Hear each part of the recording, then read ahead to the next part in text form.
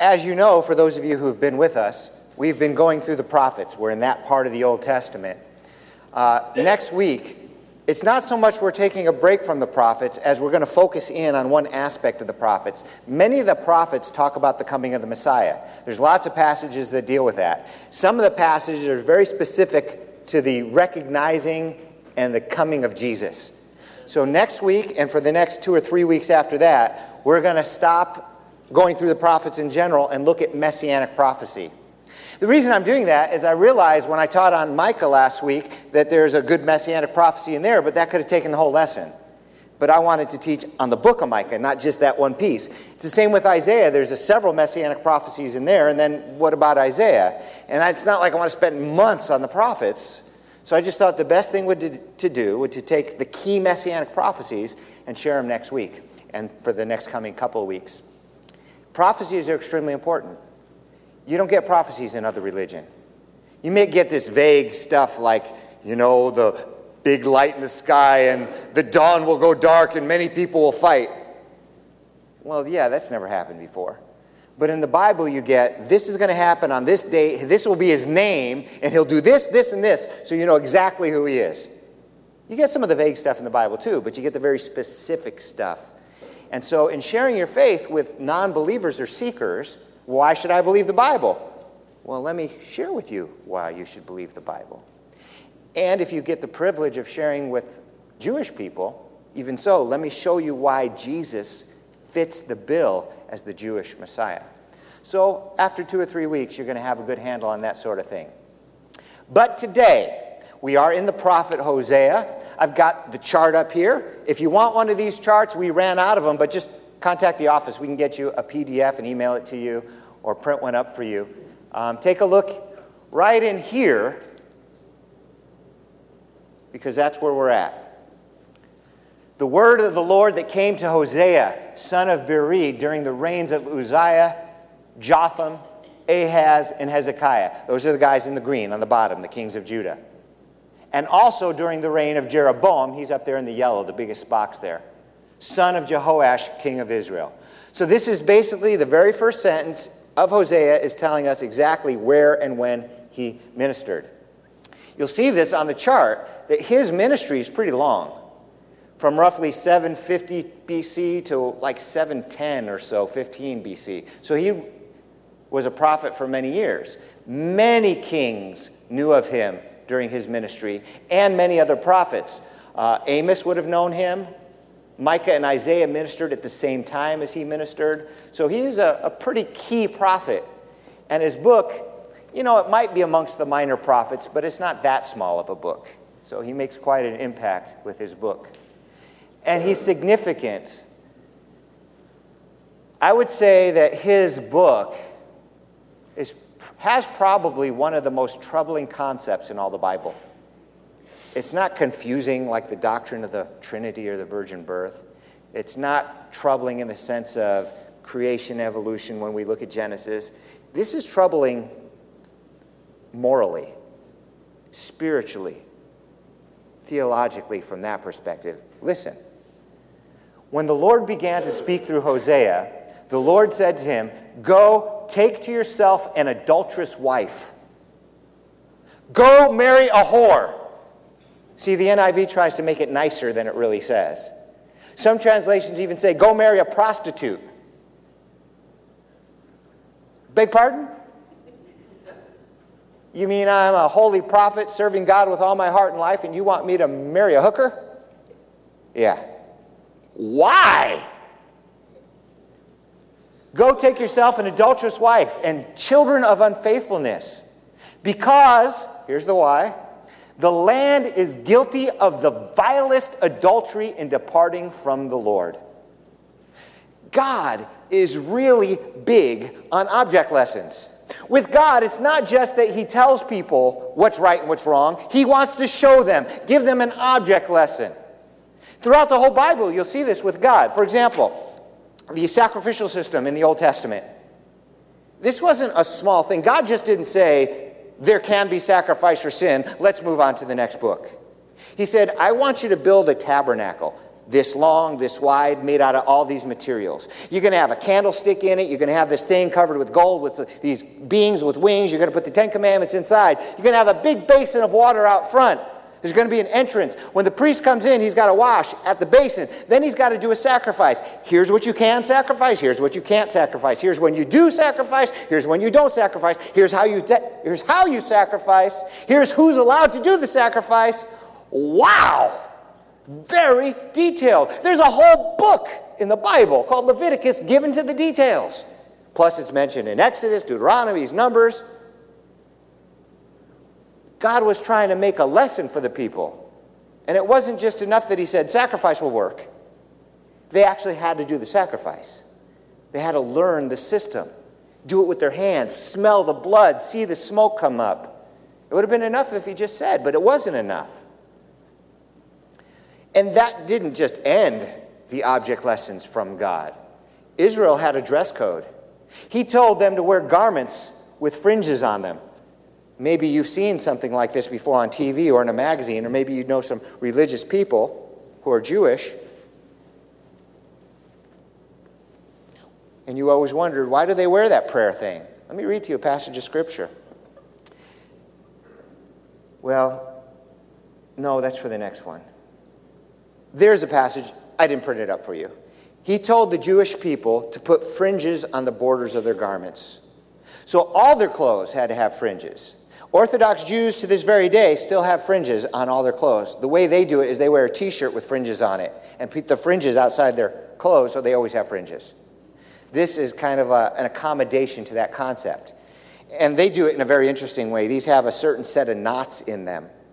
And if you count up the knots, they represent all 613 commandments found in the Old Testament. It's pretty cool. So it's not like God just said, you are special people to me, and I want your lives dedicated to me.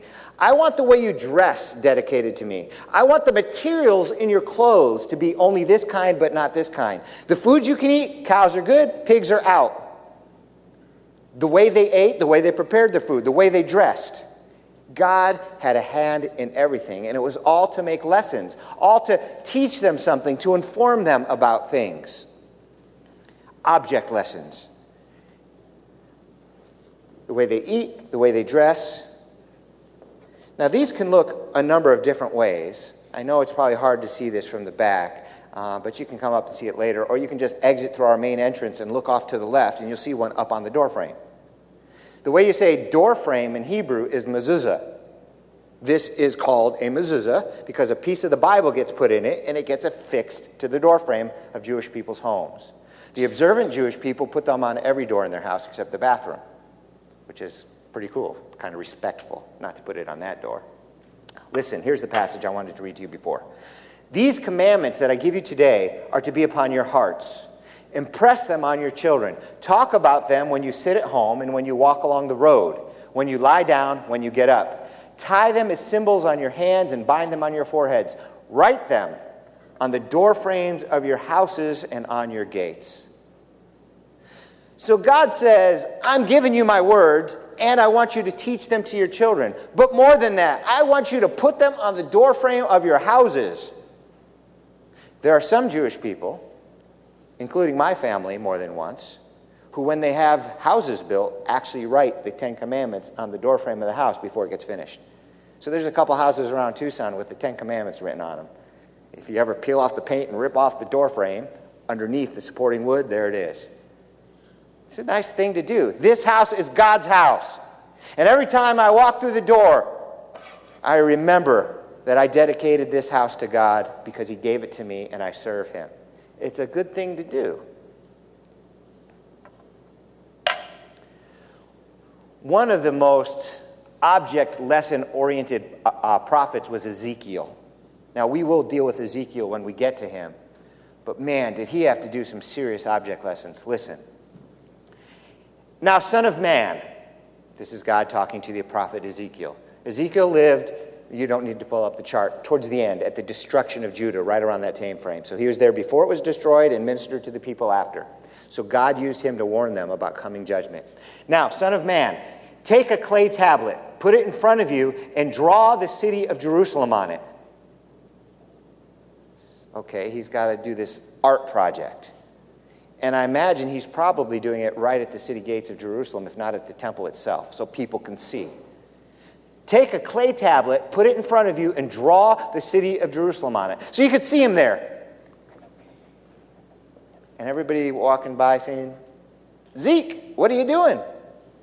I'm drawing Jerusalem. Why? Watch and see. So maybe he had a crowd around him while he's doing this project. Draw the city of Jerusalem on it. And maybe he finished it and they said, not bad. The guy can draw. Pretty nice likeness of Jerusalem, but what's the point? We've seen better in the marketplace. Then lay siege to it. Okay, so now we've got a prophet who's laying siege to Jerusalem. You live there. What are you thinking? You're thinking this guy's not so good. He's showing you that your city is going to be attacked. They're probably not liking Ezekiel at this point. Lay siege to it. So he's probably building little people and putting up the siege towers, making a whole little cool G.I. Joe collection, going to war. Lay siege to it. Erect siege works against it. Build a ramp up to it. Set up camps against it. Put battering rams around it.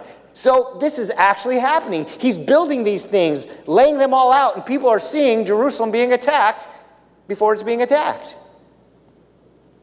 Then take an iron pan, place it as an iron wall between you and the city, and turn your face toward it.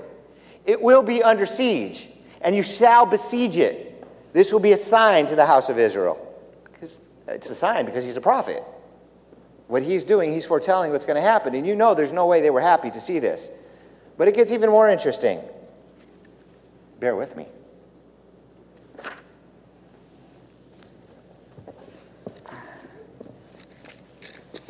I continue reading. Then lie down on your left side and put the sin of the house of Israel upon yourself. You are to bear their sin for the number of days you lie on your side. So we've got the whole G.I. Joe Jerusalem siege work going down, and then he just lays down. People walking by him, dude, get up. I can't get up. God told me to lay down. I'm bearing the sin of Israel. Well, how long you got to lay there? I have assigned you the same number of days as the years of their sin. So for 390 days, you will bear the sin of the... 390 days. He laid on his left side in front of a game for over a year. Can you imagine? Talk about an object lesson. You think after a while, strangers are visiting Jerusalem. Is there a guy laying on the street with a big toy in front of him? What's up with that? Yeah, he's one of the prophets. You know them. They're all crazy. But the religious people might have said, this is a prophet of God. He's trying to tell us, well, what's the message? Go ask him. What a testimony. What a witness he was. Maybe we should come up with some interesting ways to share the gospel. People ignore us otherwise. I have no doubt that's why God's doing this. You couldn't ignore that. So lay there for 390 days. After you finish this, sorry, got to move. Lie down again, this time on your right side, and bear the sin of the house of Judah. I have assigned you 40 days, a day for each year. So 390 days plus 40 days, this guy was doing some serious lying around. Why?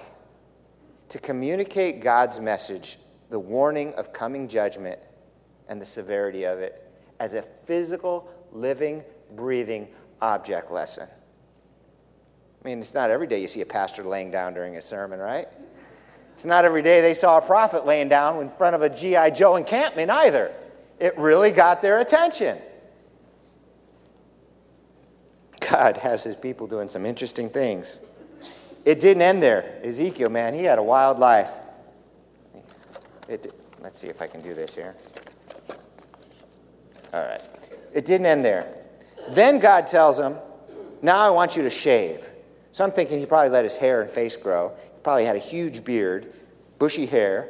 He says, now I want you to shave, but with a sword. So Ezekiel's been laying down for a year and a half or whatever 390 plus 40 equals. And then he gets up, and I could imagine everybody in town went, he's getting up. He's finally getting up. What's going to happen now? And he pulls out a sword. Did he grab it off of somebody walking by? Did he carry one? I don't know. And now he puts it up to his face, and everybody's like, dude, stop! What are you doing? And he starts to shave with the sword. You know, ladies, shaving, well, you do your legs, but, you know, getting a blade right up against your neck, it's a little scary. And those nice, fine, covered razors that we men use, you know, it's a little scary. And sometimes we get nicked. There is no way you're going to catch me shaving my face with a sword. Well, God told him to, so he's going to do it. It had to be a sharp sword, razor sharp. And he shaves his face. Then he starts shaving his hair. Now, he's probably got a big pile of hair. Jewish people can grow some hair. I keep mine short for a reason. I'd be a fro-bro otherwise. My hair just like a tumbleweed. So I keep it short. If I didn't cut my hair for that long, and who knows, he undoubtedly, being Jewish, had a beard before that too. He had a lot of hair. God says, now what I want you to do is weigh it. Put it on a scale. That's what weigh and scale, weigh it. Weigh it, put it on a scale, divide it up. Some of it now you're going to burn. So he sits there and he sparks a fire and he burns some hair, and the people are like, ooh, that stinks. What are you doing? Some of it he puts on scales. Some of it he puts on the ground. He starts beating it with the sword. I'm sure the people are looking at him. He has gone totally nuts. What are you doing? But there was a reason for all of it.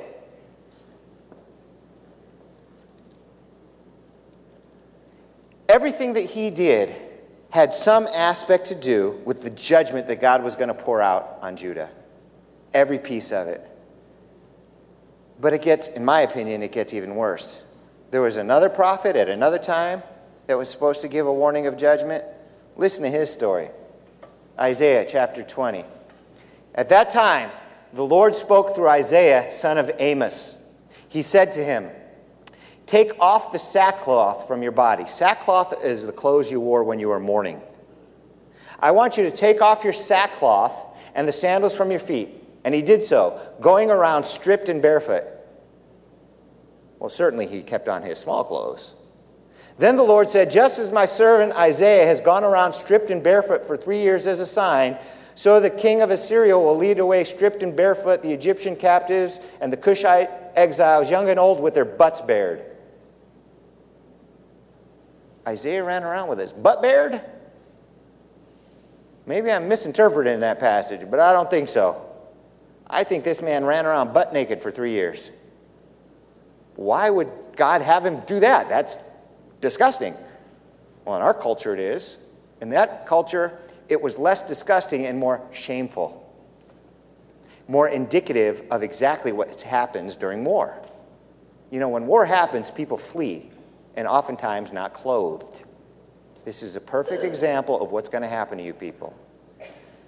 You know what? God will go to some crazy extremes to teach people lessons. We do the same, but in a positive way. Yar. Right? He was a pirate for Vacation Bible School, and a very good one at that. Why in the world would a grown man dress up as a pirate? To help communicate a message and a lesson. When we did the Vacation Bible School with the pirates, it was great. It was fun. I don't know what they're going to be dressing up this year, being in Babylon and all, but I'm sure it's going to be just as fun. Why do we do that? It's an object lesson. Helps drive a lesson home. But the more serious the lesson, the more serious the object lesson. And sometimes God's just got to get our attention, and he will do some crazy, severe things to get people's attention. He made a bush talk once for Moses. He made a donkey talk once for Balaam. God's in the business of saving people, and there's nothing going to stop him from doing it. And if somebody's got to lay on his side for 390 days to get somebody's attention, if there's just a slim chance that somebody might get saved from it, he'll do it. Well, I'm thankful I'm no prophet. But you know, God has object lessons for us to this very day, and they're not just pirates. What we do every month. Communion is an object lesson. Jesus died for our sin. And it wasn't just enough to say it. He wants us to live it out in an interesting way. So once a month, We eat broken pieces of unleavened bread because Jesus said that represents his broken body, which was broken for us. And we drink some grape juice. It's red like his blood that was poured out for our sins. This is an object lesson to remind us of the greatest sacrifice the world has ever known. Now, for us, it's a reminder. But for Jesus, it was real. Jesus literally had his body shredded for us and his blood poured out. Well, usually we do this the first Sunday of the month, but it fit in with the lesson, so I said, let's just do it today. And why wait till the end of the service? Why not do it right now? So what I'm going to do right now is encourage you to come up and take communion. As I tell people, communion is for those people who have committed themselves to Jesus Christ 100%. If you've not yet made that decision, please just wait for us. We'll be done in a couple of minutes. If you did make that decision, but you're not living it out, you have two options. The best one is to apologize to God, repent, and take communion. But if you're not there in your heart, just let it pass. Just sit in your pew, and we'll be done in a couple of minutes. So, examine your hearts. You know where you're at with God. And then please come up and take communion when you're ready. And then come sit down again, and we'll finish with the lesson. When I was talking to my associate from Saturdays, Michael, about today's lesson, told him, I'm going to talk about object lessons from the Bible. I'm going to do Ezekiel, so I'm going to lay down on the floor, make sure the camera guys are ready. And he said, You're going to lay on the ground? He said, yeah. He said, you're not going to do what Isaiah did, are you? I said, no, I'm not. And we're all very relieved to know I don't take it that far. So Hosea's relationship with his wife, can you imagine what that object lesson did for him? It wasn't just a marriage. It was a life's commitment to pain and misery. When we finally find somebody that we think might become a spouse for us, it's a hard decision for the men to propose and for the women to agree to the proposal because we know we're committing to something. The biggest commitment in life. What if it doesn't work out? What if he's got this problem? What if she's got that problem? What if we're together for a couple years and it doesn't work out? And God forbid, what if he cheats on me? This was already set up to fail. I want you to marry a bad woman who's going to cheat on you. Now, Hosea was a good man, and he loved this woman. When she left him and went and sold her body and ended up on the slave auction, he went and bought her back. I'd have been good riddance. He brought her back again and again. Just like Israel went away from God, worshiping idols, spiritual prostitution, spiritual adultery, and God kept accepting her back. And it wasn't that God just tolerated it. God kept going, wooing her, sending prophets, sending blessings. Even when they were worshiping idols, he sent blessings, hoping to win Israel back. But she was just so unfaithful to him. And I can't help but think that Gomer, the wife, we know that Hosea was handpicked, but she was handpicked too. Why that bad woman and not any other number of bad women? I don't know. But maybe she needed the love of Hosea to testify in her life. Maybe nobody else would have done for her. Maybe he rescued her from a life of waywardness through his constant love, forgiveness, and grace. The stories in the Bible are just powerful, but they're not stories. This really happened. It's history. Well, so God says this, I will punish her for the days she burned incense to Baals. Punish her being Israel. She decked herself with rings and jewelry and went after her lovers, but me she forgot, declares the Lord. That is what I would expect to be the end of this story. I've tried and I've tried and I've tried, and now I'm just going to punish her, and that's the end of it. But that's only verse 13 of chapter 2. Listen to what the next verse says. Therefore, I'm now going to allure her. I will lead her into the desert and speak tenderly to her.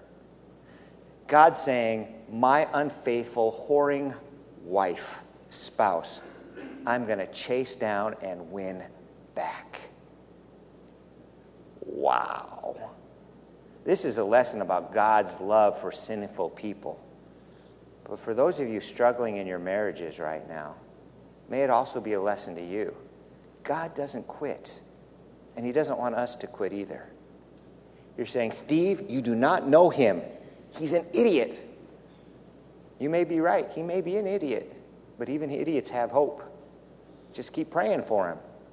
But it hurts. I know it hurts. Hang in there. Hang in there. In that day, declares the Lord, you will call me my husband. You will no longer call me my master. This is the NIV. The King James helps us understand it a little better, but the Hebrew is better still. There's a play on words going here. He said they were worshiping Baal, the Baals. Baal is the Hebrew word for Lord and master, but it's also the Hebrew word for husband. So there's a play on words going. No longer will you call me Baal, the false god, but you will call me my husband. Good play on words going there. You will no longer call me my master, Baal. I will remove the name of Baal from your lips. I will betroth you to me forever. I will betroth you in righteousness, in justice, in love, and compassion. I will betroth you in faithfulness, and you will acknowledge the Lord. God considers Israel his bride. When Israel goes after idols, God considers that adultery. When we sell ourselves to idolatry, which we had, God considers that prostitution. Israel was a faithless bride. Jesus also has a bride. God the Father considered Israel his bride. Jesus considers the church his bride. For those of you that don't know the technical term, church refers to the followers of Jesus Christ, whether they're from Israel or the nations, it doesn't matter. So the bride of Christ is his church. Listen to what the Bible says. In this same way, husbands ought to love their wives as their own bodies. He who loves his wife loves himself. After all, no one ever hated his own body, but he feeds and cares for it just as Christ does the church. For we are members of his body. For this reason, a man will leave his father and mother and be united to his wife, and the two of them will become one flesh. This is a profound mystery, but I'm talking about Christ and the church. All right. So we have a similar relationship, but we're the faithful bride. Well, I hope you are. Some of you are, some of you aren't. It gets kind of scary. Hosea did not have this difficult marriage for himself. He put himself out for love's sake and for faithfulness and obedience to God. Ezekiel did not lay on his side and whack off his hair with a sword and do all these crazy things because it made him popular and because he wanted to do it. He did it for love's sake for the children of Israel and because of his faithfulness and obedience to God. Isaiah didn't walk around shamefaced and embarrassed for 3 years because he liked it. He did it out of love, for love's sake, and out of his obedience and love for God. Jesus did not die on that cross because he liked it. He did it for love's sake and out of obedience and faithfulness to God. He did it for you. He did it for me. I suppose if there's anything I want you to learn this morning is to memorize this one verse if you don't already have it memorized. It's 1 John 4:11, and here's what it says. Beloved, if God so loved us, we also ought to love one another. I could be done. Lesson over. But the thing is, I'm telling you to go home and love one another. And I don't want to take it for granted that you know exactly what that means. Remember, throughout all this, God always said, examples, live it out, do it, show them. What's an example of love? So, some practical pointers, some advice. You can add to the list, you can make it better, and only you can do it. But here's some ideas on how you can step out of your comfort zone and let love explode in your life. Here's one, witnessing. Sometimes we hesitate to share our faith with other people. We're embarrassed. We're afraid they'll make fun of us, reject us. Just remember the prophet Isaiah. And maybe witnessing isn't so hard after all. And remember, you're not witnessing for your benefit. It's for love's sake. If they're willing to do that to maybe win somebody, the least we can do is share our faith with people. So, man up. Be brave. Be like a prophet. Tell people what they need to hear that maybe only you can tell them. There is a Savior. Of course, they need to know that they need to be saved first. So you might have to talk about sin a little bit. Maybe a lot. But tell them it's not all bad news. Jesus wants to take you to heaven with him forever. Let me encourage you to witness a little more. How about serving in the church?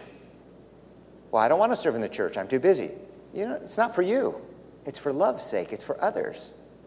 One of the things that frustrates those of us in leadership is almost every week we're up here asking for volunteers for things.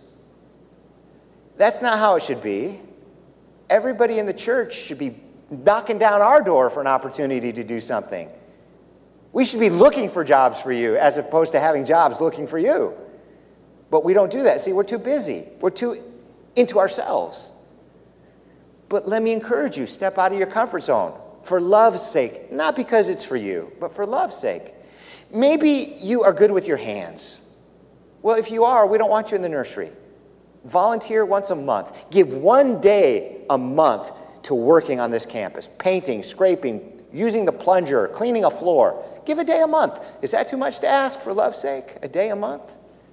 But it's a lot more than we're getting now. Maybe you're not good with your hands. Maybe you love children. Vacation Bible School. A week of work. Do it. Love it. Enjoy it. Yes, you're going to have to get up early and get here at 8 or 9 o'clock every day for a whole week. Life's rough. Little kids might end up going to heaven as a result of your getting up early. Don't do it. Definitely not worth it. I'm so sarcastic, aren't I? I can't help it. I'm sorry. It's that nastiness inside of me. It just comes out bad. We hate talking about money because so many people are critical of churches because churches are always asking for money. I don't know that that's true. Some churches do, some churches don't. But frankly, it's irrelevant. Money is one way that we worship God, and money greases the wheels of ministry. It's just that simple. We can't reach out to people on the internet and turn on the lights and pay salaries without money. That's how it comes, and it comes from you. But how much do you give? Do you give enough? That's another way to sacrificially give. Witnessing, serving, basically serving God with your time, your talents, and your treasures. It all comes down to putting God first. We don't often do that. Jesus gave 100% for us. What percent of your life are you willing to give him in return?